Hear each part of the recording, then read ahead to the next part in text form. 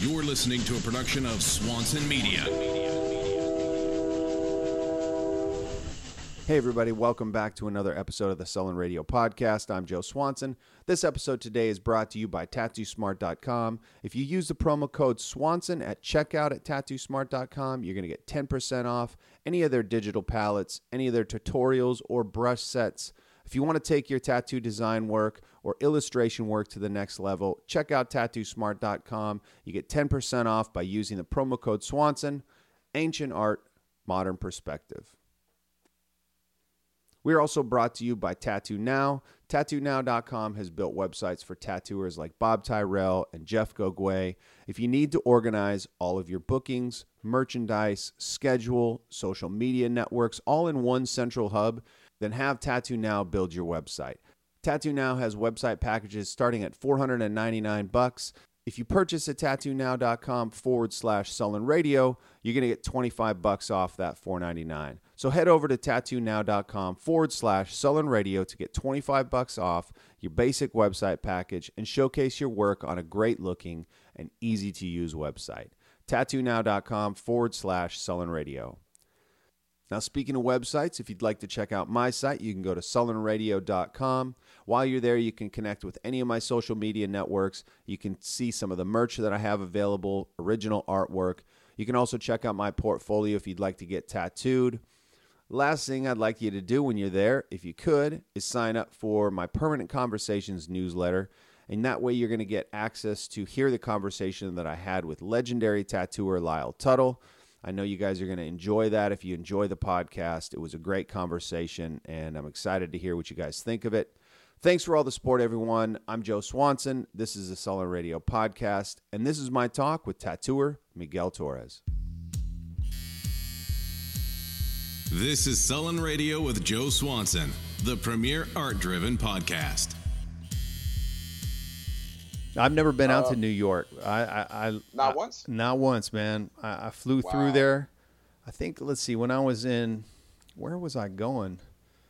Maybe I flew through there once. I landed in JFK and then we bounced. You know what I mean? Got a Snicker bar and was out. But I was a kid too, so you know. Okay, that's different. Yeah. I was about to say, being in JFK might be just enough to give you a little bit of the New York bite or sting from over here. Yeah. Well, that's it, man. I understand. It's a fast pace. The people that I talk with said it's like no other animal, you know. I mean, it's weird, if you're born and raised here, because I guess it's the norm, you know. But when I've gone to other places or other cities, and just something as simple as the walking pace of people, everybody else is taking it nice and easy. I've been out to Cali one time. I went to the Bay, and everybody was super chill, super laid back. And I caught myself man, I'm really running ahead of everybody here. And it's just because being in the city, everybody's constantly at a fast pace. I'd fit in then, man. I got one pace when I walk somewhere and it's hella fast. I mean, if, things got to get done, they got to get done. You got to make the most of the time. Exactly. Yeah. Well, welcome everybody. This is the Sullen Radio Podcast. I'm Joe Swanson. My guest joining me today is Miguel Torres from NYC, New York City, man. Welcome. Thank you. First, let me say thank you for having me on, man. It's a big honor. I really appreciate it. Yeah, well, I became familiar with your work when you did the shirt for Sullen, and that was a dope piece that you did and got a lot of attention. Thank you, man. Jeremy loved it, and talk about that. Maybe even just the creation of that piece. Was it specifically for? Did you have that in mind when you did it? I remember. Somebody put me onto Sullen a couple of years ago, maybe 2012, and I was like, man, these guys got really awesome art on the shirt. I haven't seen any kind of printing like this before. So I've been a fan of theirs, and I was following them on Instagram and stuff. And they got a badass logo. It's like a skull with two paintbrushes and stuff. I mean, there's a lot to get into there. So I just kind of took a shot one day, and I was like, hey, I saw one or two artists kind of do a rendition of it. Let me try my own. And I was kind of moving things around, and the sort of nighttime theme with the three moons and everything kind of just came about. And, at the time they were running the My Sullen Badge campaign. And so I took a shot in the dark and I tagged it, and Ryan had reached out to me, and at this point I'm just like a fan. I'm like, oh shit, these guys are reaching out to me, great.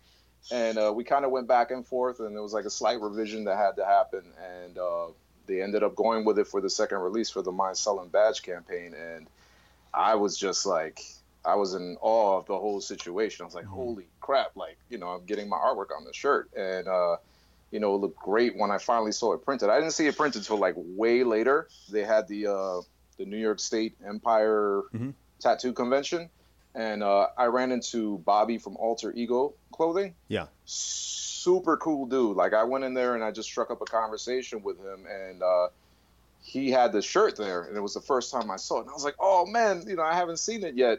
And he was like, here, man, just take the shirt. And I was like, no, I got to give you something for it. This is how you make a living. He was like, look, just, give me a couple of bucks. It's not even what it cost me, but I want you to be able to have it. So it was like a really exciting experience, man. Wow, man, how cool is that? I'm like super appreciative. Like, every little thing that happens so far is just like from the inside, like, people see it from the outside, but from here, it's just like, I'm in complete shock every time something happens and there's a step progressing forward. Yeah, it's amazing. It's amazing to see that, when you're in it, oftentimes you're in the grind, you're in the hustle every day, you're moving and shaking, and, these little things kind of hit, and it's hard to take inventory of those sometimes, because a lot of times they happen kind of fast, and it's nice to sit back and even reflect, like, at times like this. Now you can look back on it and go, well, damn, that was, this step led to that step, and this kind of connected, and it almost gives you like a guideline and a path that you can, move then forward with, being more aware. And I love that you said aware. I kind of practice meditation and mindfulness, like Tibetan breathing techniques and stuff. Well, tell me about that. Tell me about that, man, because I'm into that shit. You know what? What's my jam right now? My jam is prenatal yoga, because I found it on YouTube because my chick did it when we had the baby, and man, I was back in the day when I was doing jiu-jitsu and stuff, and I was limber and loose, and like, I've just tightened up over the years. So it's prenatal yoga and breathing. And I butchered the name. Okay, so I got to do a revision and a clarification, because I butchered the name of this lady who has this wonderful book, and I talked about it in the Dylan Forte episode. Her name is, and you guys will laugh at me how bad I screwed it up. Her name is Dr. Belisa, and so that's what you can find her on Instagram, I think, and Twitter is Dr. Belisa. But she's got a book called Breathe, and it just talks about like breathing from. And she gives exercises about breathing from your diaphragm, really deep. It makes a huge difference. Oh man, it's like you got to retrain yourself to do it. And I'm in that point where I've pretty much, I find myself mostly breathing deep now, and you're using a lot more lung capacity, and getting a lot of that old air out, and it really helps, man. And you almost, there's times where I'm going through these exercises, and you get this like euphoric feeling, it's an amazing thing. But talk about your meditation, because I'm super interested. So at some point I had a roommate, like I switched roommates here like every year or two, just trying to split apartments. And this guy happened to be super into martial arts and meditation. And he put me onto this book, and it was called Turning Your Mind into an Ally. I don't remember the author, but it was more of like the philosophical side of Tibetan meditation. And it talked about how your mind is like an unbridled horse that just runs wild, and you have to learn how to train it so that you're not subject to your thinking, that it's something that you consciously use, that you just don't let it run wild. So it was that, and another book by the author is John Kabat-Zinn, and his book is called, it escapes me right now, but he did clinics for people that were terminally ill or suffering from emotional distress or had cancer, whatever it is. And he would do about 2 or 3 week meditation clinics with mindfulness meditation, breathing techniques, and everybody kind of reported at the end of the clinic that they all their symptoms pretty much went down significantly in a really notable way. So for me, throughout my life, I kind of suffered from depression, anxiety, all kinds of stuff. And, a lot of that's just being trapped up in your head and, going through your thoughts and stuff. So I started practicing meditation, and it was one of the hardest freaking things. I mean, I've boxed, I've done a little bit of martial arts and stuff. And I got to say, sitting down and sitting still for 5 minutes was probably the hardest thing to accomplish. It's crazy, right? Without thinking, of just like thinking about your breath, having to bring your mind back to that breath or that center point. It's difficult, man. And I did the same thing where it was like really, I still struggle. I mean, I struggle with it. Like 13 minutes, like I'll try to do 13-minute meditations. I'll do 21-minute meditations. These are all like Fibonacci sequence numbers that I have to keep it like real like that. Love it. Yeah. Absolutely love it. Yeah. But it's, man, 13 is like difficult to really sit and focus. But when you do and you like kind of lose yourself in that breathing, it's great. Again, it's really beneficial.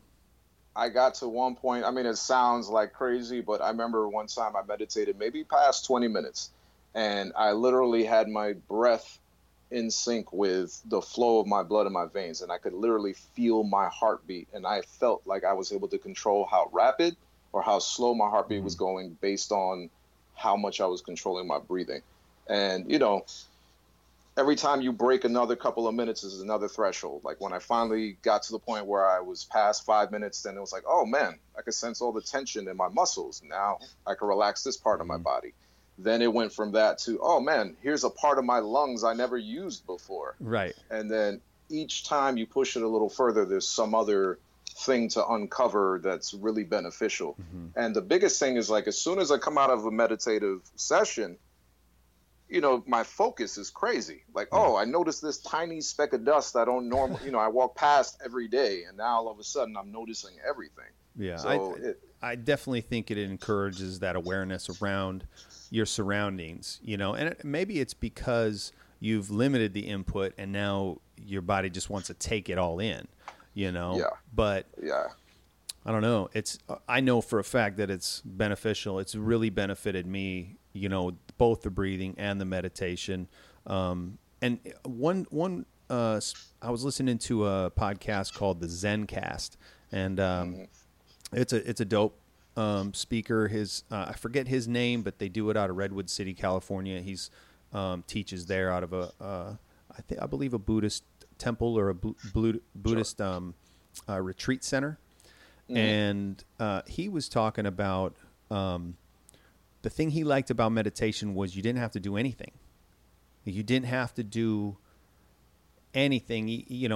Even think about your breath. Like, you can use your breath to kind of sync everything, but you don't have to. It doesn't have to be for relaxation. It doesn't have to be to work on this part of your body, or to stretch yourself out this way, or whatever other reasons you may be trying to meditate. Those are good things, and we can focus on those in meditative sessions. But what he liked was ultimately you were free, and you didn't have to worry about any of that stuff. And I liked that idea.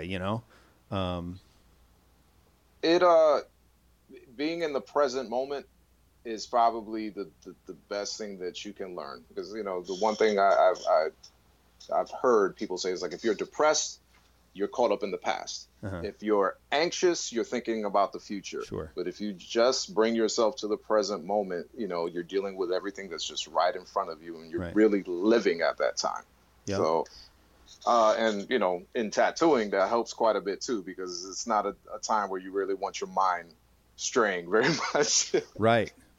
And one of the other things with just thinking like benefits of this kind of stuff, physical exercise, all that shit, health and wellness, it's like something that I've always been into, and more so now, as I feel like as I'm getting into those meditative states and the breathing, where I'm able to kind of feel those tight muscles and like really get in sync with how my body's feeling. And that's one thing I loved about jiu-jitsu, was you really got a feel for, your body rolling and grappling. But just when you're tattooing for, even if you're just doing a banger for a couple hours, like you're kind of hunched over, and that affects your posture. It affects your back, lower back. Like I've realized like my lower back, I'm sorry, not my lower back, but my mid back is like pretty weak, in a sense that's like, man, I need to strengthen that. Like I can feel it. It would help so much in my posture and all that. So it's cool it's cool when you can like, again, like kind of reflect on those things and it's awareness, I guess, right? I mean, it all boils back down to it. If you're aware of that, then it forces you to sit upright, and so you're not compensating so much with the hunch. I mean, that's why a lot of guys that, I'm sure you've heard it a million times, that like they got to do some kind of physical activity to compensate for the fact that they're sitting for such long periods of time. And, I've been, I'm not going to call out anybody's names, but I've overheard lots of top tier guys in the industry, like, I can't feel my arm, because I've been holding the machine and it's been vibrating for the past months, and I've been doing 13-hour sessions back to back, or, 3 long tattoos in one day and my back is giving out. And so like things like yoga, even if it's jujitsu or jogging, whatever it is that gets your full range of motion moving, gets that rust out of the bones and everything, it'll help you in the long run with your health. Like, and that's number one. Like, always. I think people are becoming more aware of that kind of stuff and the tools that they want to use. I mean, it was I don't know where I maybe the Tattoo Age documentaries that Rubendahl was in, and he talked about not using a foot pedal anymore. So he uses constant power. That's what like I do too. I'll hit, I got my little critical power supply, and on my station, I just hit that and it's going. Like once the machine's on, it's on. And wow. And you think about it, like shit, tattooing 20 years, for the first 15 of them, I was running on a foot pedal. So like my right foot most of the time is pretty much all the time. My right foot is moving up and down or on an elevated position. And they say it's like wearing a wallet in your pocket. If you wear it for so many years, it throws you off. And, so it affects that balance of the body. So guys are like thinking, outside the box of, let's just get this done. But how can we get this done and, still be doing this in 40 years? Yeah. Well, I mean, they have to, because, that's what you see a lot of people. The great thing about the tattoo world opening up, and like all these people to some degree getting involved and thinking about how to prolong people's tattooing careers, because, at some point it has an expiration date for a lot of people that, it catches up to them. But now you got athletic companies getting involved with gear for like tattoo artists. Like when Sullen put out the, I forgot what the name of the shirt was. Yeah, it's like the crossbands in the back. Mm-hmm. Yeah. And, something as simple as that, with the utility of it in mind, can make a huge difference for people, and this is people's livelihoods. There's I've been told this a million times, like there's no retirement plan in this. There's no pension. There's no 401k. So the longer you can extend that, and, people love to do it also. It's not something that like, okay, I want to do this and get to a certain point and then stop. Like most of the guys I've met that tattoo, they enjoy tattooing. It would totally suck to like stop doing that at one point. Well, look at Lyle Tuttle. Lyle's 84 years old, and he's still tattooing his name and zodiac sign on everybody, his signature basically, And I saw he was on Instagram. I saw that he was down in the shop the other night. He walks down 2 flights of stairs, jumps in the chair and blasts his signature a few times, and can't not do it. You know what I mean? Yeah, I'm sorry. Go ahead, man. No, I think it's, the desire is still there at 84. I don't know when if it ever goes away until you're, in the dirt. I can't imagine that it does. Like I'm like the art school kid, right? Like I painted, drawn with color pencils, I've used charcoals and everything else, and every other medium does not have the hook that tattooing does. There's something about it that just like. It's brutal. It's tough as all hell, but at the same time, there's no other gratification that you can get when you do a really, really solid piece and the person is happy with it. Maybe that's the difference, is because well, you're working immediately with the person. Yeah, and you're immediately connected with the, person that purchased that piece of art. You know what I mean? Yeah. Intimately connected. Yeah. Most of us who've been tattooing for any period of time have sat with people as they've wept because of the tattoo that you're doing on them. They've cried tears of joy and they've cried tears of sadness remembering somebody that you're putting an RIP on, or an angel or some doves or whatever it is, man.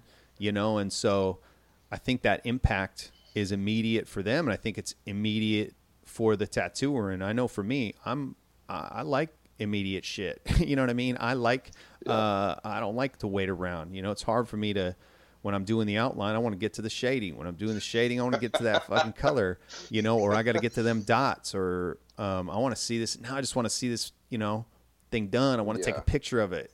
Damn it, the picture didn't come out right. You know what I mean? Like, you always want to get to the next step. But I think, again, I'm having to, over the years, like, kind of slow myself down and be more right in that pass of the line, or that, shading of that section. And honestly, I think that rotaries have kind of forced my hand at that, because they forced me to slow down. Like, I tattoo fast, and with a coil machine, it's fast, And with a rotary machine, I've just found that, I can't pull a line I can pull a line clean, but I can't pull it as fast as I could with a coil machine. And, I've been using rotaries, not exclusively, but predominantly for the last few years. And so it's forced me to slow down my tattooing and slow down that approach and be right there in the moment. So it's, back to the mindfulness of being in the moment. I mean, I've tried rotaries and coils and gone back and forth with them. I even, to this moment now, I'm still debating which one to kind of stick to. I kind of switch them up depending on the project. I think that's the smartest way, man. Honestly, like, the only problem with, like, my being able to use mine are all my rotaries are RCA and all my coils are clip cord, and I'm like, damn it, I need to get some of those RCAs that, like, clip into the clip little cords. Converters. Yeah, converters or something, so I can, because I like to have a bunch of things set up if I can, or use them interchangeably in the tattoos. Yeah, I mean, I'm mostly, I'd say about 85 to 90% of the stuff I do now is just through cartridge system. But there's still something about a coil liner, that crispiness with the line when I use it, that I have to go back to it for certain projects. It's just like, maybe it's just me. I don't know. Maybe somebody else can do it, but, like, I feel like there's just a certain level of cleanness, even if it's on a microscopic level. I don't know. Yeah, I think I think it's just the pace at which I tattoo with them and the feel of it. You know what I mean? That sound, the vibration. It's a lot of it. Maybe even is just nostalgia or comfort. Sure.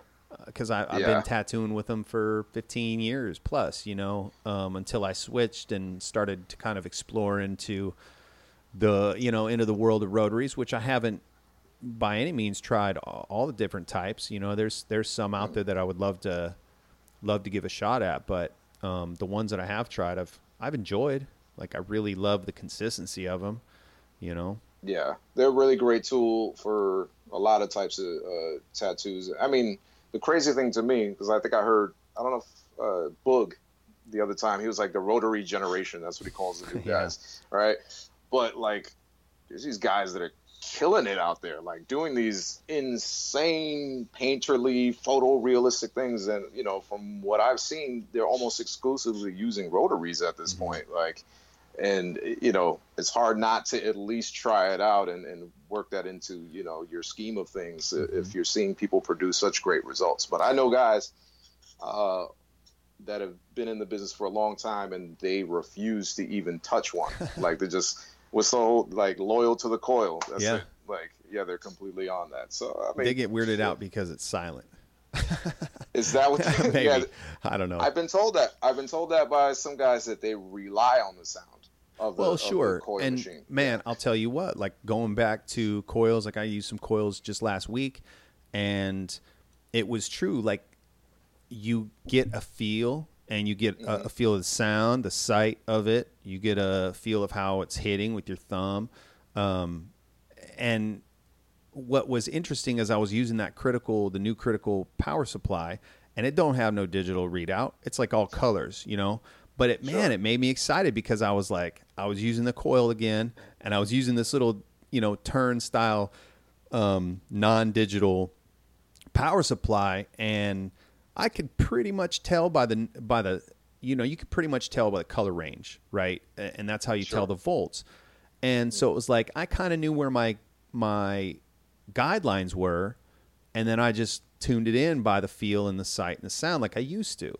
And it was exciting, you know. It brought back a little bit of like, ooh, I like that. I like doing that, you know. I mean, it forces you to use your intuition, which I think is like beautiful because, you know, no two people are the same. And when you put that machine on you put the needle on the person, you see how the skin responds to it. I mean, I know they have the guidelines, like you're supposed to line at this certain speed and shade at this other one and everything else. But I mean, I've seen people throw that to the wind and completely use the sound and the feel and produce beautiful work, you know, just barely looking at the read on the power supply. Sure. So, yeah. So, yeah. How'd you get into tattooing, man? I was 16 years old, and my cousin went away to juvie for a short period of time, and actually two of my cousins. And they came back, and they had like these real bootleg jailhouse style tattoos on them. One was like an Egyptian ankh, another one said, I don't know what the hell, some gangster shit he had on him. And I was like, yo, how'd you guys do that?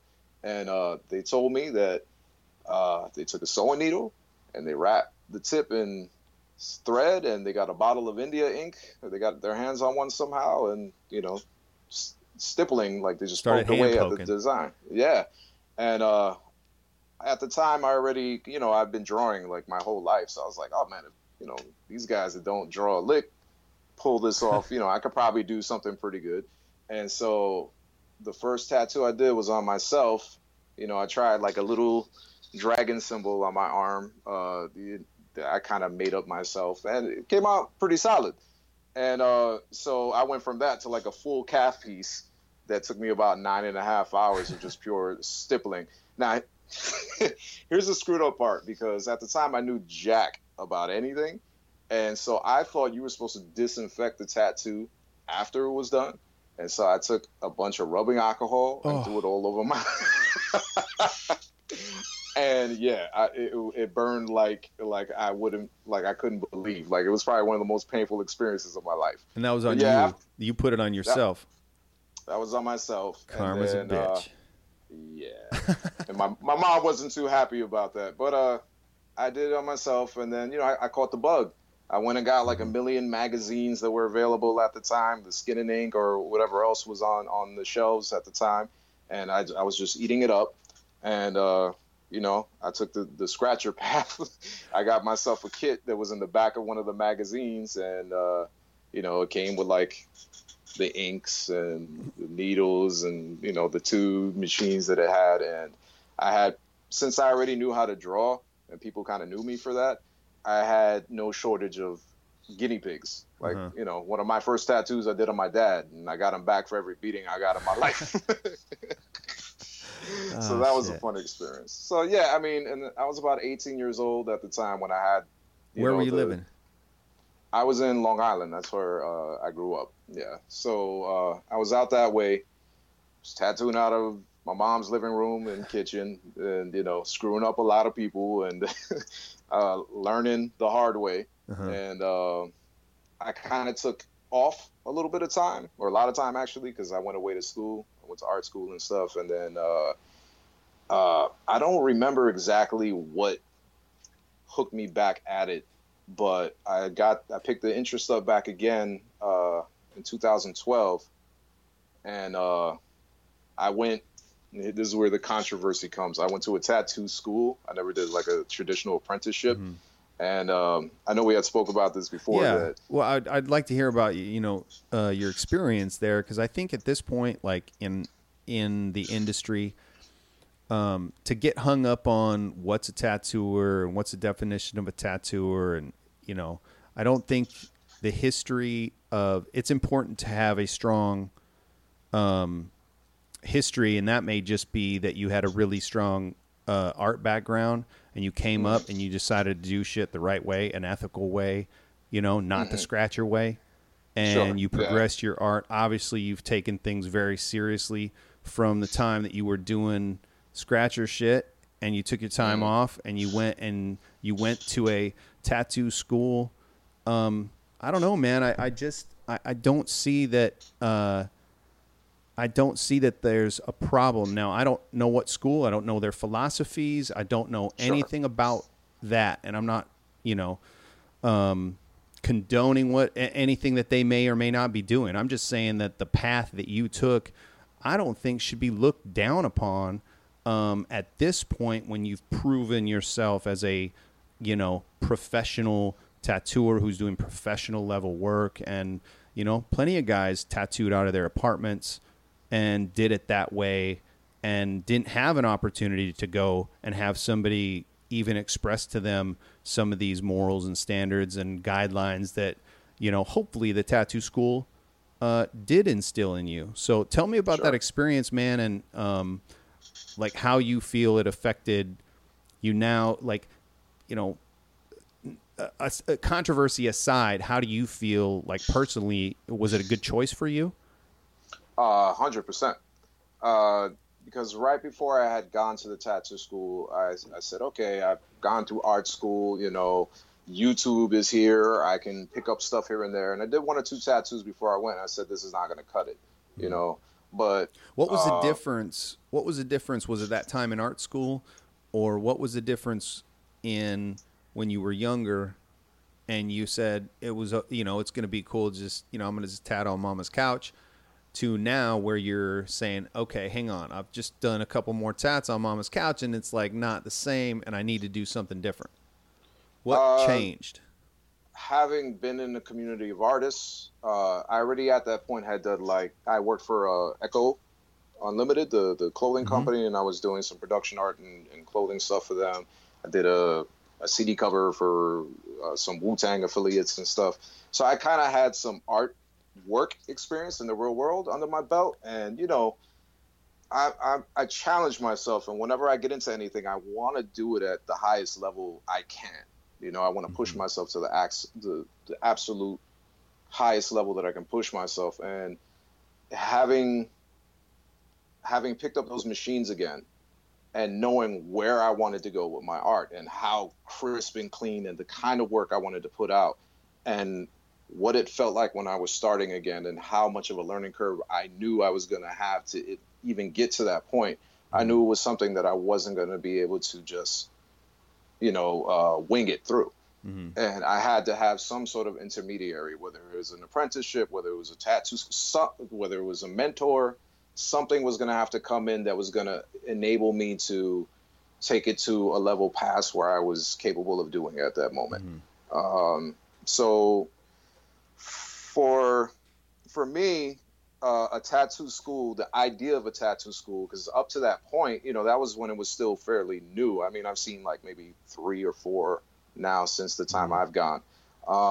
But I had never heard of anything like that before. I got offered an apprenticeship before a while back, but I wasn't in a position to take it. And I've never had a safety net. Like, I had to support myself. I had to pay my bills. I had to do this. I had to do that. And so I couldn't just go and say, okay, I hope this works through, because I'd be on the street. Like, I had nowhere else to go. And so a tattoo school where I'm working my regular job and I can go and learn this the right way, hopefully, is what I thought. And I don't have to sacrifice everything in my life to get the knowledge, and it'll put me in a position where I'm not messing people up and I'm actually doing good work on them. I thought the idea was great. Like, I was like, man, this is for people exactly like me that want to do this but aren't in a position to take an apprenticeship and just drop everything we're doing. And so I went, and, there was all kinds of people. There was young kids just fresh out of high school. They were like 18, 19 years old. There was, another guy that was like a biker that just came back from Afghanistan doing contract work for like, paper clearance. It was a mix of people. And, they had us the first day using the machines on like bananas, just to get a feel of the machines. But by like the second or third day, we were already working on people. And they jump-started you right into it. Sounds like my apprenticeship, my traditional apprenticeship, man. I did 3 tattoos, and I was like, under moderate supervision. I was given the tattoo time books. I was given access to the shop and shown how to make needles and put together machines and the basic functions of it. Yeah. 3 tattoos, and man, I was, hey, Swanson, make money. Go for it. Yeah. So, I've heard that. I'm sorry. Go ahead. No, it sounds like they just kind of jump started you into it. So how was that experience for you? It was terrifying, one, because, up to that point, most of the people I worked on were people I knew in some way, shape, or form, or a friend of somebody I knew. So there was a direct connection. These are total strangers. And I was like, man, what if I screw this up? Like, this person's going to be pissed, or, I don't want to do anything bad or anybody. But, the teachers that they had there were already tattoo artists, working tattoo artists. And so they were hovering over our shoulders for every little bit. So, we started off with very basic pieces. And they made sure before we did anything that things were the right depth, everything was tuned the right way. And so they kind of guided us through anything. And if there was anybody that looked like they were even screwing up a little too much, the teacher would come in and kind of take over and finish out the tattoo. So it's interesting. It's interesting that the dynamic changes when you're tattooing homies and it's like everybody's kicking it and having a good time, and this tat's getting done for $20 in a 6-pack of beer, and the difference between that and how the mindset changes when, oh shit, this is a stranger. This is somebody I don't know. I don't know anything about them, what their job is. I don't know if their mom's going to be pissed at me, like, because they got a tattoo. Not that would matter, but I mean, it's just mentally, those are the things that you kind of run through. Like, how is this really affecting this person's life outside these 4 walls? And, man, it puts it into a little bit of a heavier perspective. It does. I mean, it's good. It's good that situation does that. For at least for you, it did that. But I think it hopefully does that for other people in that situation as well. I hope so too. I mean, there was one. It was a range of people. So there was 1 or 2 people that maybe didn't respect the opportunity the way maybe I have, like the younger kids coming fresh out of high school and haven't been in the real workforce and don't know what it's like out there with that level of responsibility. Right. But the other thing is that the people that we were working on, there was like an assumed risk, right? Like they were told they were getting a free tattoo. And with that, these are by the students of the school. It may be a decent tattoo. It may not be. Are you up for it? So people, they signed up knowing what they were getting themselves into. There wasn't like a promise of like, hey, come and get tattooed by our wonderful students and walk out with a beautiful piece of art.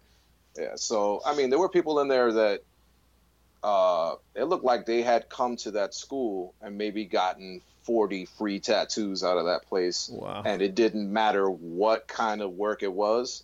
I mean, they literally told me that, like, one guy was like, this is my addiction. He was like, I just came out of rehab and I need, another addiction, and this is it. So the guy just wanted to come in there and get stabbed by a couple of needles. Like, he didn't care what the design was. I think there'll always be those people, man. Always be those people. And there's those people around tattoo shops too, talking about like the hang around folks that a lot of times end up becoming your homies, but they're like always there and they're down. Man, if it's slow, like, you want to blast something on me, you want to do this, you want to do that, like, I'm down, I'll get it. Those are great people to have around. Yeah. Those are great people. Or to if have around. a guest comes into town, they're the first guy to jump on it and be like, yeah, I'll get something, So it's nice to be in that situation. Yeah. So that experience, we went from that and then all the way towards maybe the middle. It was a 2-week course, which, it was marketed as saying it's going to give us the basics. Sure. So one of the big things I definitely gained out the situation, which I'll tell everybody, this is the first thing you need to jump on, is I learned about cross-contamination and how to keep a sterile environment and how to, prevent cross-contamination and those sort of things. So they made sure that was like, the main focus in the beginning days. And, they made sure that they followed up with it throughout the course. They encouraged us to try different styles. Like if they saw that we were getting too much of one kind, they were like, hey, why don't you try this out? Take the opportunity to build your portfolio now. Here, try this one that looks like traditional rose. Try this one that's lettering. Try this one, try that one.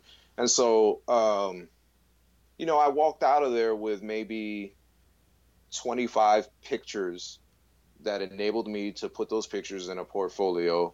And they weren't my greatest work, but they weren't bad either. And I was able to go into St. Mark's in the Lower East Side of Manhattan and go to, one of these walk-in shops and get something going with that. Mm-hmm. And so I was definitely appreciative of the experience. I don't have anything negative to say. I mean, plenty of people had plenty of negative things to say to this lady, to the point where like she was getting death threats, which drove me nuts. I was like, that's the bullshit that I don't like. That's the whole thing about, like, I may not support what you're doing, but it ain't going to fucking affect me. It's not going to bother me. Like, you're not affecting what I'm doing right here, right now. And people may argue that she is, or that a tattoo school is, but I'm sorry, the cat's out of the bag. It's coming, like Mike DeVries said it on this show. Like, who knows when, the first tattoo course is going to be taught in a university. And check it out, man. I mean, look what, and what I like about one of the things that you're doing is that it has the same, and that's teaching a course at a university about illustrative tattooing. And I think, what is it entitled? Drawing for Tattooing, or Tattoo Illustration. Tattoo Illustration. So you teach a course at a university. You've been accepted at that level. And it had the same idea that I had when I put out my How to Paint Flash. And that was an idea that if I improve somebody's artwork and their I guess, again, awareness of their art, right? Watercoloring, painting, tattoo, flash. Then when they do tattoos, I hope that they take that same awareness into their tattoos, which is ultimately going to make their tattoos better, Absolutely. How did you tell me about how you hooked up with that, with the university? Talk about the curriculum and just spend your experience with it, man. 'Cause it's pretty interesting. It's on the cutting edge, definitely, as far as like, being an educator and in this industry. So I have yet to teach the class yet. We're still in the development and trying to get it going and get the people registered for it. As far as getting it started, this was an undergraduate school that I went to. So it's a state university, and it's one of two that's really known for the arts in New York State. So I heard that they were looking for instructors for some drawing classes, observational drawing, figure drawing. And so I went in thinking that I might possibly get one of those and get, a nice art instructor, professor check mark off of my resume. And in the background, I was already tattooing at this time and everything else. I was like, what I really want to do is teach a illustration class and incorporate what I'm doing and, teach people about the different genres of tattoo art, the history behind it, all those sort of things. And so I pitched it to them, and they ate it up. they ate it up like completely. They were sold, and the popularity of tattoos right now didn't hurt. You got a TV show on, there was a convention going on right there at the time, and the idea came from that in the street shops I worked at, and I was in some seedy places in the beginning. In New York City, you don't have to have any art background whatsoever. I'm not sure how it is in other places, but like all you have to do is pass the bloodborne pathogens class, and it's a 3-hour video, and you take a little written test afterwards, and you walk out with a tattoo license. And you can take that tattoo license and go into any shop and start working. And you don't have to have a lick of art experience whatsoever. And so knowing that there's people out there that maybe didn't have the advantages that I had in terms of being able to go to art school, I wanted to provide a service in that sense that like, okay, let me take what I've learned as far as like art school stuff and show people how that could translate into designing tattoos. Now, this by no means was like I'm apprenticing people or I'm teaching anybody how to tattoo, but at the same time, I wanted to do projects that I think that if somebody were to jump from there to trying to go into tattooing, it would help them in some way.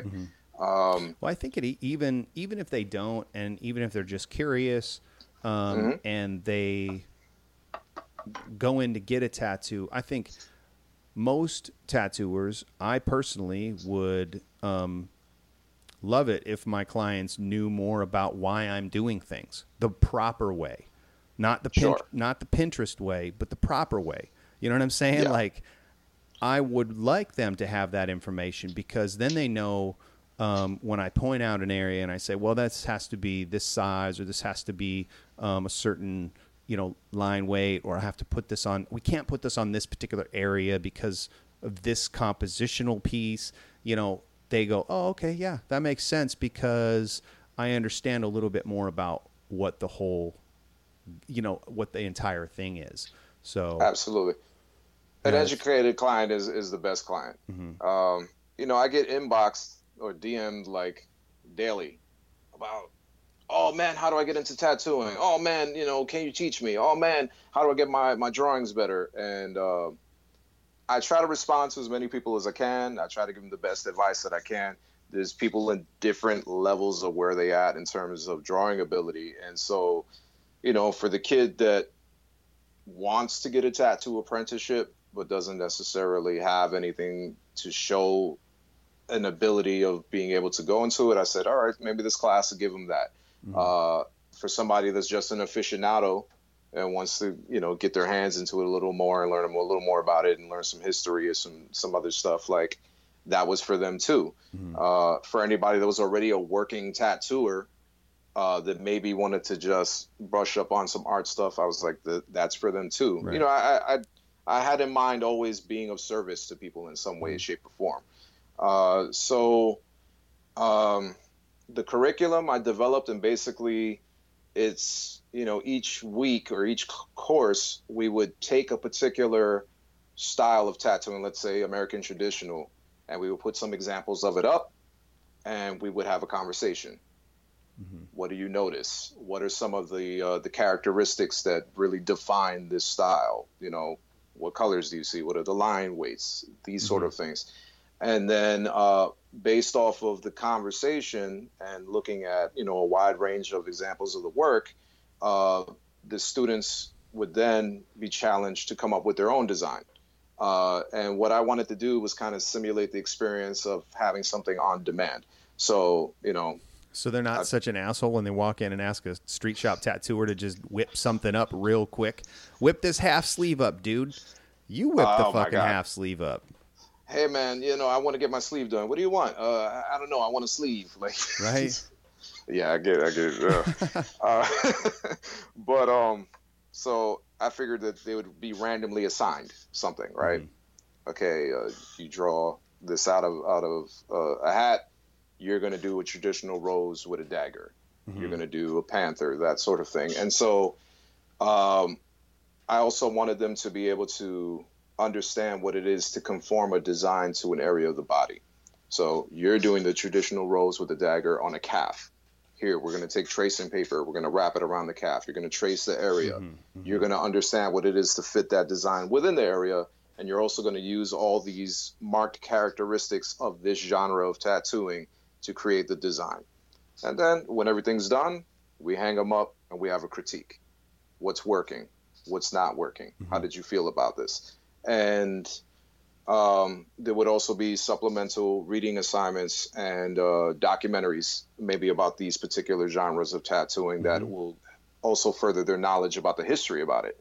Right. So, you know, I tried to make it as much as possible as an all-encompassing study of the drawing end of things. Yeah, that's great, man. I like it. I like it. It's, you know, talking about tattoo history, I've been sticking my nose in these Tattoo Time magazines again that Ed Hardy put out, and just read more and more into them. And because I pulled them out the other day because I was like on my phone and I was like, shit, man, I'm fucking bored with Instagram. I don't want to be on here anymore. You know, I got to wait around. I got a little bit of time in between my next little hustle, so let's sit down with these things. You know, they're in this beautiful, you know, box set. Pulled them out. And man, what cool shit is in there. You know, you start reading it and you start looking at the, you know, documenting of history. And, you know, that led me to, I went to YouTube and started watching the Freddie Corbin Tattoo Age documentary again. And yeah, man, you know, cause I came from tattooing in San Francisco. Like I went from Minnesota where I got a degree and thought I might go up to Seattle and work for Ernie Gosnell, who I met through a few different people, and did a guest spot at Erno's during that time at the very end of my time at the university, and then came out to tattoo, and I ended up at Picture Machine, and so awesome. San Francisco's, man, in my heart, you know, as far as my tattoo history goes, and guys like Freddie were those dudes who were just like one generation ahead of me, you know, 7 years to a decade ahead of me that were, you know, at the top of their game when I was coming into it. And so I could look up to them. Got tattooed by Eddie Deutsch, and, you know, he worked with, he worked with Freddie. And so, man, I love the history. I love knowing that you're kind of incorporating that into that curriculum as well. And, man, I think I think a lot of people would benefit from just, you know, even if it's just an enjoyment, man, get into the history of tattooing, because there's so many wild, crazy stories. Oh, yeah. I mean, I've been told, I haven't, unfortunately, been able to get around to reading it myself, but, you know, I've been told by a couple of books, I think it might have been Sailor Jerry, it's either Sailor Jerry or Ed Hardy, about their travels, being on ships and then going overseas, and like all the stuff that they encountered in their journeys about tattooing. And I think it's interesting, one, but two, which it seems like a lot of people are hung up on about the apprenticeships, is that people gain a respect of the craft, you know, about how much people have had to sacrifice and endure and deal with in you know, in the trenches, when tattooing was illegal, or, you know, when you didn't have the rotaries to do all these photorealistic stuff, and, you know, there was a line of 40 guys, you know, out the shop, and, you know, picking one flash after another. I think, you know, sometimes that gets lost these days. And so even with the art history or the tattooing history part of it, you know, I would hope that people gain a respect for the craft. You know? And honestly, man, that's why I like this format, this podcast format. It's documentation. And this is like why I started in the first place was, you know, to be able to document some of these stories and some of these, you know, get to hear from some of these people that have been in our industry and these kind of cornerstones. You know, we're still available. They're still available to us. You know what I mean? Yeah. These guys, Good Time Charlie lives 40 minutes from me. You know, I'm working on setting up a talk with him, and like these other guys, like Lyle. You know, I have that conversation that I'm putting out on my website. If people subscribe, you can get this. I just dropped the first one, and it's like 22 minutes of him. He talks about Antarctica. What was it? It was like his Antarctica trip and a serial killer. Like that's the Jesus. yeah. Oh yeah. it's wild. And the way how he Yeah. gets to it is like so interesting, man. He's such a great storyteller. And you know, if y'all want that shit, sign up on sullenradio.com, because I'm just gonna keep hitting you with little like extra private tracks. So, and it's great, man. I mean, but these guys are accessible to us, you know, who were you know, the driving force in what we do today and what we're able to do today. That's something I definitely appreciate about your podcast. You know, I still consider myself like I'm like in the middle. I'm still learning a lot. I'm still experimenting. I feel like I'm nowhere near where I need to be in tattooing, and being able to hear the thoughts and the processes and just the conversation from a lot of these guys that are killing it. Like for somebody like me, it's like, wow, this is really informative.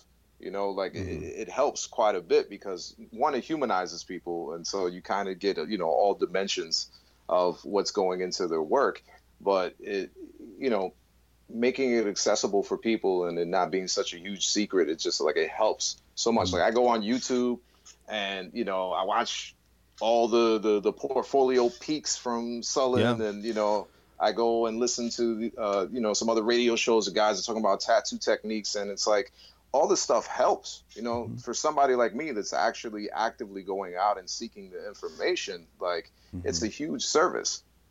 Yeah, I like that. Most of the common theme throughout each guy that I talk to, or girl, lady that I talk to, because I mean, I've had some killers on this show, and it's hard work. You know, it's like hard work is what Instagram doesn't show. You know, it's like the 12-hour, 14-hour, 16-hour days. Like then I got to travel to this convention, and we all know that, you know, set up, tear down, travel accommodations, getting this cab to over here. I mean, it's all like intense shit, and you know, to be producing work at the highest level takes hard work, and you know, mentally putting yourself in there and being aware of that piece while all this other stuff's going around. Maybe at a convention or in your own personal life.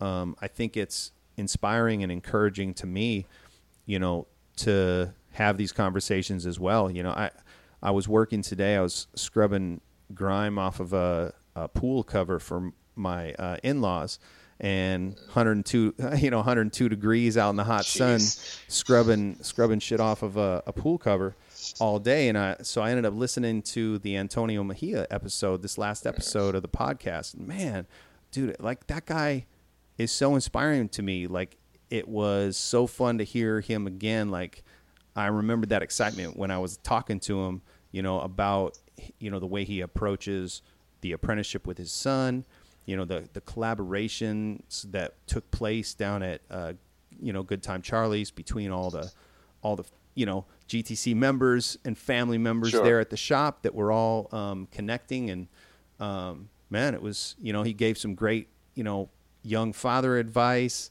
like all sorts of cool shit like came out of that conversation. And man, that's like exciting to me, not only as an artist, because I can be inspired by it, but as somebody who's trying to put out, you know, dope conversations that people like to hear, to listen back to it, which I don't like to do typically, and be inspired. Really? And be inspired by it, you know. It was really great. So I appreciate everybody listening, and I've appreciated the you know, the openness to this podcast and to what I'm doing. So man, I'm just grateful. It's just shit. I get to have conversations with badass artists every week, you know, or every other week or whatever. What beats that? Nothing. Well, I'm sure there's a few things that would beat it, but there is. But you know, for this show, the conversation, yeah. The other cool thing, and it comes back to something you said earlier, which, you know, I've gathered from listening to the podcast numerous times, is that there's no one way to go about this. There's not, man. And that's just I think that goes back to this idea, and that's what I'm trying to say about, it doesn't matter if this guy went to a tattoo school or not, or this guy did it this way or this guy did it that way. It's just like, what are they doing now? Like, what's going on right now? What work are they producing? How are they handling themselves? You know, if they are doing it in such a way that I feel is, you know, ethical and you know, moral, and I guess those are all personal standards that we have to look at. But I'm stoked for them. You know, I'm hyped on it. You know, because I want them to do good. I want people to do good in their lives, and if they're doing good by tattooing, I don't give a shit where they learned it. You know, I'm just happy to be tattooing myself too. You know, so I guess it's just I think it's a really cool time to be in tattooing, and there's so many different lanes, and I keep saying that shit on the show. It's like there's so many lanes, you can do it any different way, you know, all sorts of different ways you want. And now's the time, the opportunity to jump in and get involved in the things that you want to in tattooing. You want to be in, you know, you want to learn about nostalgic stuff and make your own needles and build your own machines. You can do that now. You know what I mean? Yeah. You can do it. Do you want to learn about photorealism and step your game up? And, you know, you can do that. You can go get a seminar by Nico, personal seminars, you know what I mean, at his shop with him and with some small groups. With small groups. Like what's better than, you know, what's better than that we're talking about? Like that, if you want to do that, if you want to work in that style, like you might as well go to the best, you know, one of the best in the world and get immediate critique and feedback from, you know, from that person. It's pretty amazing what's the opportunities. It's almost like what do you say, like a renaissance to some degree, or an industrial revolution, whatever you want to call it. It's just we're at a time where a lot of these things are very new. Yeah. And, you know, there's so much opportunity to take advantage of all these things, and people are trying things. Yeah. Not everything's working. Some of it is, some of it isn't, but people are trying things out, and people are discovering what works and what doesn't. And it's extremely exciting. Like I got to take a seminar with Carlos Torres last year, you know, and I got to sit there with the man and talk to him in a Q&A and ask him about his process. And you know, I went to the convention and I got to meet Ralph Nonweiler, and, like, you know, him commenting on some of my pictures and give me some advice. Like, you know, at some point, it's just the floodgates are open, like you said. And if you want it, it's there. Yeah. You know, I kind of, there's still some people that got the stigmas about it, but like, I've heard you say many times before, there's some dude, like the guys in Eastern Europe, they're like freaking killing it. And, you know, might be some dude in his basement tattooing in his boxers, but you'll never know, because what you see is the end result on Instagram, and it doesn't really matter to some degree because they don't have the hangups like we do over here. But, yeah, it's pretty. I think eventually all that shit will shake out, and honestly, the whole, you know, new techniques and what can we do with tattooing and how far are we going to push it, and new products. I mean, like we were talking about, it's exciting, and it's what has inspired my latest project, and that's I've teased it a little bit on my Instagram, but I'm going to start shooting hopefully by July a tattoo product review show called the Tattoo Minute Review. This is nuts and bolts. Is it good? Is it shit? All these new things are out now. All these new products. Can we use them? Or should we just ignore them? And that's what I kind of want to like find out, because we've seen all this innovation, inspiration over the last few years, and it's been at its peak. You know, I mean, it's at its heights right now. And so I want to dive into these new things and find out what's working and what's not, and, you know, really build almost a community of people that it's not just my knowledge. I'm just one dude, so I might like something and you may have a completely different experience with it. I want to know about that, because I think the more that we talk about it might turn me on to something in that product or in that technique that goes, oh, okay, that clicks, or that doesn't make sense and I need to explore more. So, man, I'm excited to do that project and start getting some videos out on YouTube, and people can expect to see that hopefully soon. Like I said, I'm shooting for July, but you never know, man. I'm busy, and so the deadline might get pushed back. You're a new father again, right? New like father, you had a baby man. Not that long ago. Yeah, Leap. I know how that goes. Leap day baby. Yep. So Really? He's just almost 4 months, but just shy of 4 months. He's a good boy. He's already in like 6 month clothes or some shit. He's a big boy. Oh wow. Yeah. He's He just got some started size to him. just this last few days. We fed him his first like little solid food. It's not solid. It's like just mashed up apples, pureed apples. Yeah. But he got his first little taste of that, and man, it's cool. It's been a wild experience. I didn't think I was going to have any more kids, and Sure. Hey, here we are, and I'm loving it. I just it's almost it's almost it's just, I mean, it's almost surreal, man. It's crazy. I'm experiencing it this past year I've experienced it for the first time, and now I got another one on the way. My daughter's birthday is actually the day before your son's, then, if that's the case. Oh, okay. She's on, February 27th. She was just shy of being a leap year. Well, he's 29, so 2 days before. There's only 20. Okay. Yep, 29 is only hits for every 4 years. You're right. Okay, Yep. Gotcha. But that's also been such a huge motivator for me. Mm-hmm. Like the moment that my daughter was born, like a click Yeah. just went off in my head, and it was like, I have no time for nonsense whatsoever. Like every step I make, every word that comes out of everything that I do has to make sense for my family, and it can't be a waste of time in any way. Yeah. And I even saw my artwork go from here, up just because of that. Like I took everything so much more seriously after my daughter was born. Yeah. So I love the little it's videos you're posting on Instagram of your process. It's dope. How long have you been doing those white on black pieces? I gotta say maybe a little over a year, maybe. And it's weird because like I got back into oil painting, which I hadn't touched since art school like years ago. And so I was doing that for a while.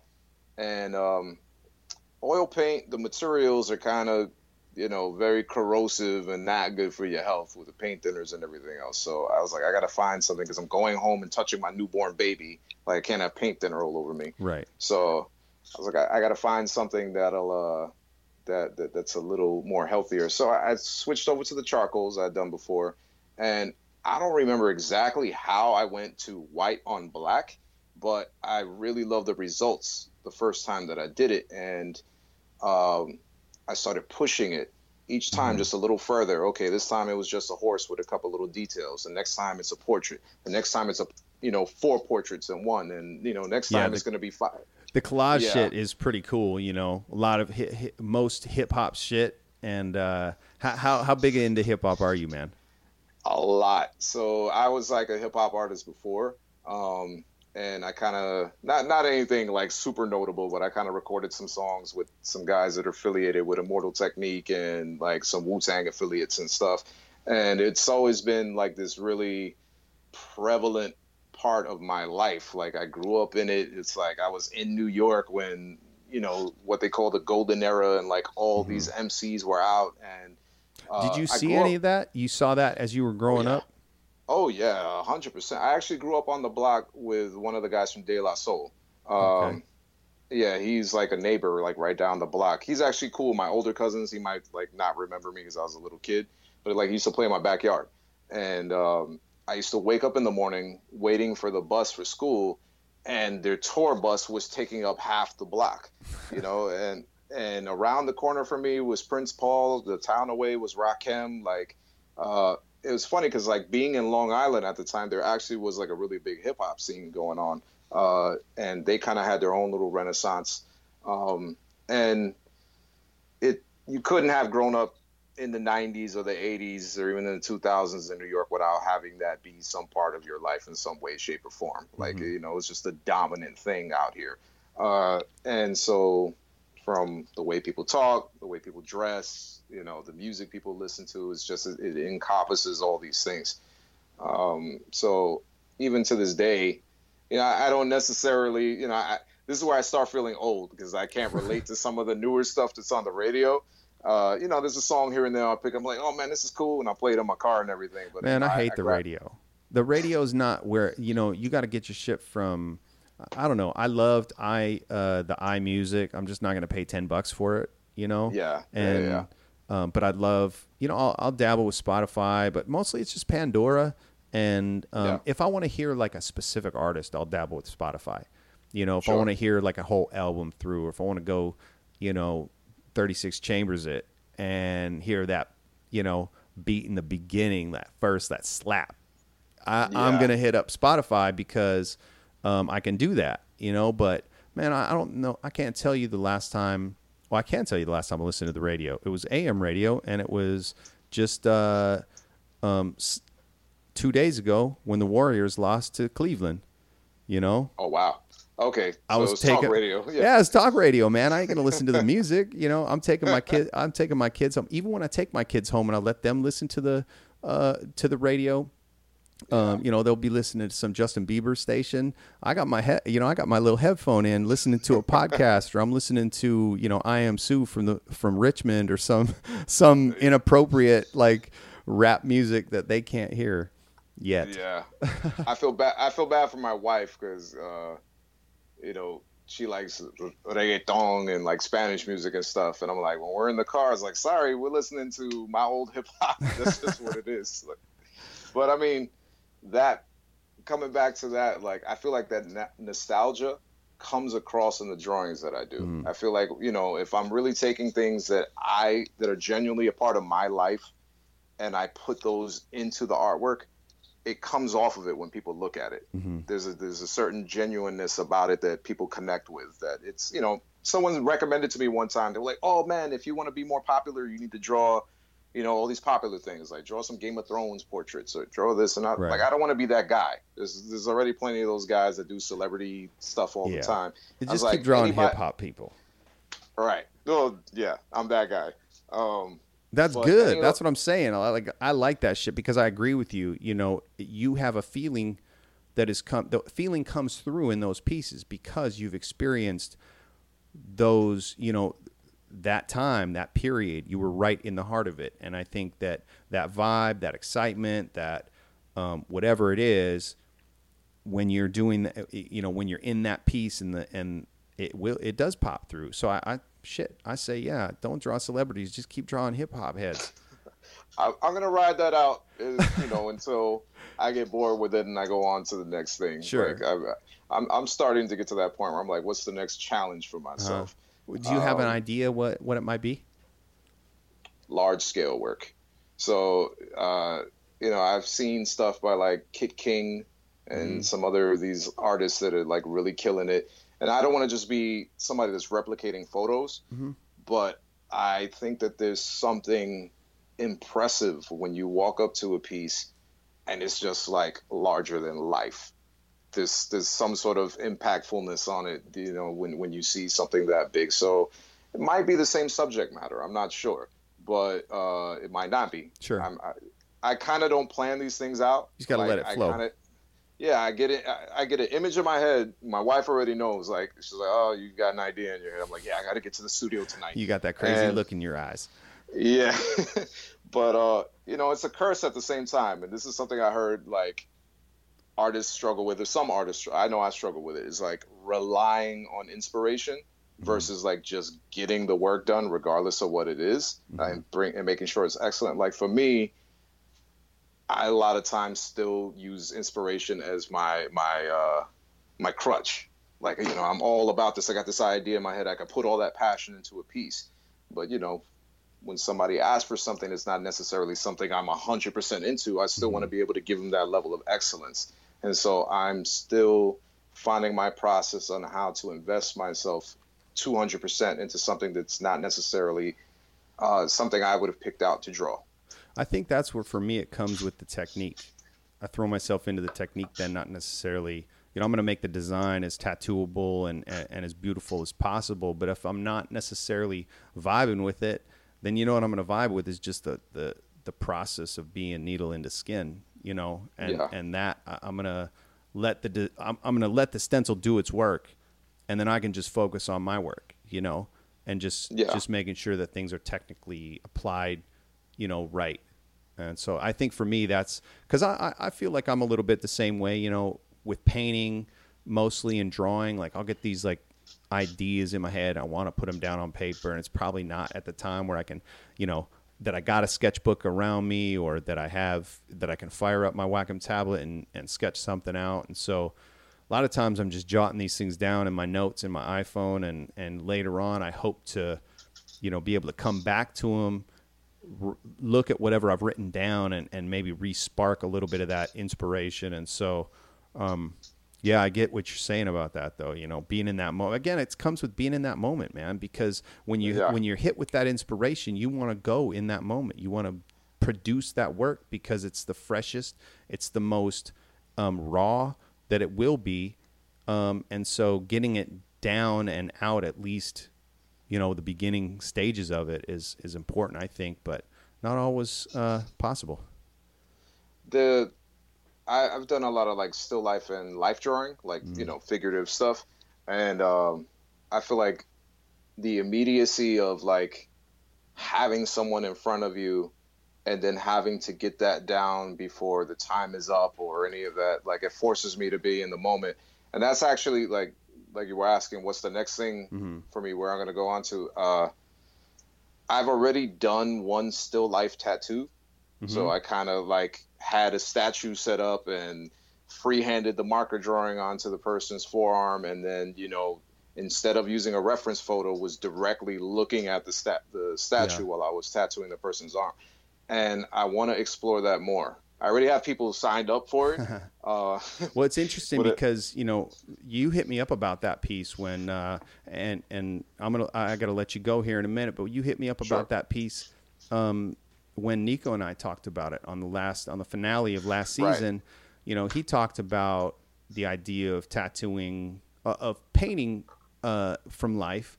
And I asked him, you know, how long is it going to take where somebody's tattooing from life? And you've taken it one step closer to that. It's not directly tattooing from life like you would be a painting. Right. And I think, you know, I don't know. I mean, I think that could be done on certain parts of the body, but, you know, ultimately with stretch and different things, it would have to be a very specific client and very specific piece. But I like that idea. I like the idea of pushing those boundaries, especially because you're tattooing subject matter that you're going to be familiar with, and you're not going to necessarily push your technical abilities. You're just pushing that process. I think that because Nico had said it on that podcast that you spoke to him, like he didn't think it would be necessary to draw something from life, and I totally get what he was saying. Like, you know, you have your stencil, you trust your stencil, you know the fidelity of that and making it as true to that piece. You know, that's extremely important. But you know, I constantly am trying to bring the fine art stuff that I learned in art school back into the tattooing. And, you know, I get bored with a lot of stuff. So I'm like, all right, how can I push this further? So you're right. It's probably going to be relegated to certain parts of the body, and it's very specific clients. It's not going to be something I'm going to be cranking day in, day out. But I'm excited for the project to come to fruition. I don't want to talk too much about it and drum it up too much, but hopefully, you know, all the pieces will come together sooner than later. Well, amazing, man. Where can people take a look at your work? And I really appreciate you coming on. I've enjoyed this conversation. And what's the best way for people to get a hold of you? So you can, if you want to see my work, I have my website. It's www.migztats.com. Instagram is always a good way. It's at Migztats, MIGZTATZ. And I'm pretty horrible with the phone, so like emailing me is always the best way to get a hold of me and get information. So that's migztats@gmail.com. Awesome, man. Yeah, thank you, Miguel. Thank you, man. I appreciate it. I appreciate you, man. Thank you very much. Yep, no sweat. Take care. All right, you too. Take it easy, man. Have a good meditation now, right? I think I might just jump into that later. All right, brother.